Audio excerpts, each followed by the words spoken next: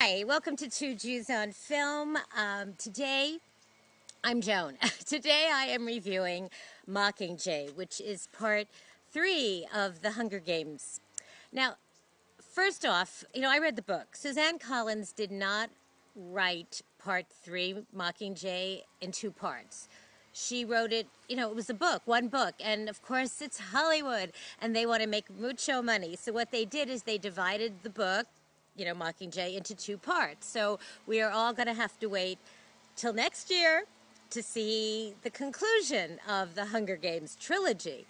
Hollywood did not do it as a trilogy. Okay, having said that, if you go into this film expecting a lot of action, you're not going to get it because the games are over. There's no more games. Jennifer Lawrence, Katniss, her home, District 12, has been just obliterated. It's destroyed. As you know, in the end of Catching Fire, she was rescued and taken to this underground district, District 13. This is the home of the revolution. The president of this underground place is Juliana Moore, who's always wonderful. Her hair is trippy in this movie. All the characters are back. Woody Harrelson, Elizabeth Banks. She's very funny because she doesn't have her wig. She doesn't have her, great clothes anymore. She's wearing these drab overalls. So she's kind of like the comedy relief.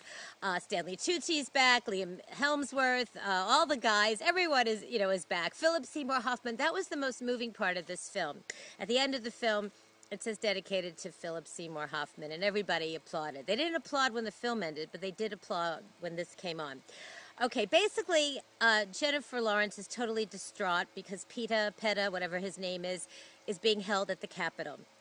And, he does these broadcasts saying, PETA, this is wrong what you're doing. No, we shouldn't have a revolution. We need to have peace. The dude's been brainwashed. Okay, and what everybody in District 13, all the powers to be, they're trying to get Katniss, I'm so sorry, Katniss, to be the face of the revolution. So they start shooting these commercials, and they're not good. They look very fake. So they take her to District 12, and they want to show her all the devastation, all the destruction to get her fires going. And they do. And she becomes, the voice, the face of the revolution. And people start to rise up. But as I said, it's a very talky film. Some of the scenes are repetitious. I don't know. I liked it. I did like it. Did I love it? No, but I did like it. I think for the most part, if you're a fan of the whole Hunger Games, you will enjoy it. But I kept thinking, God, I can't wait till the action gets started. I can't wait till the revolution happens. But look, it's good. It's good. It's really good. So having said that, it actually opens today, November 21st. I guess I'm a little late. I'm going to give Mockingjay 3.5 bagels out of 5 with lox, cream cheese, capers, the works. I'd love to know what you all think about this film. And that's it. Please subscribe to us on Two Jews on Film on YouTube.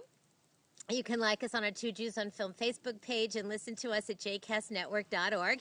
And don't forget, John's book, My Face is a Death, is still available on Amazon.com, and it's all about the making of Faces of Death. That's it, folks. Have a great week, and until next week. Bye.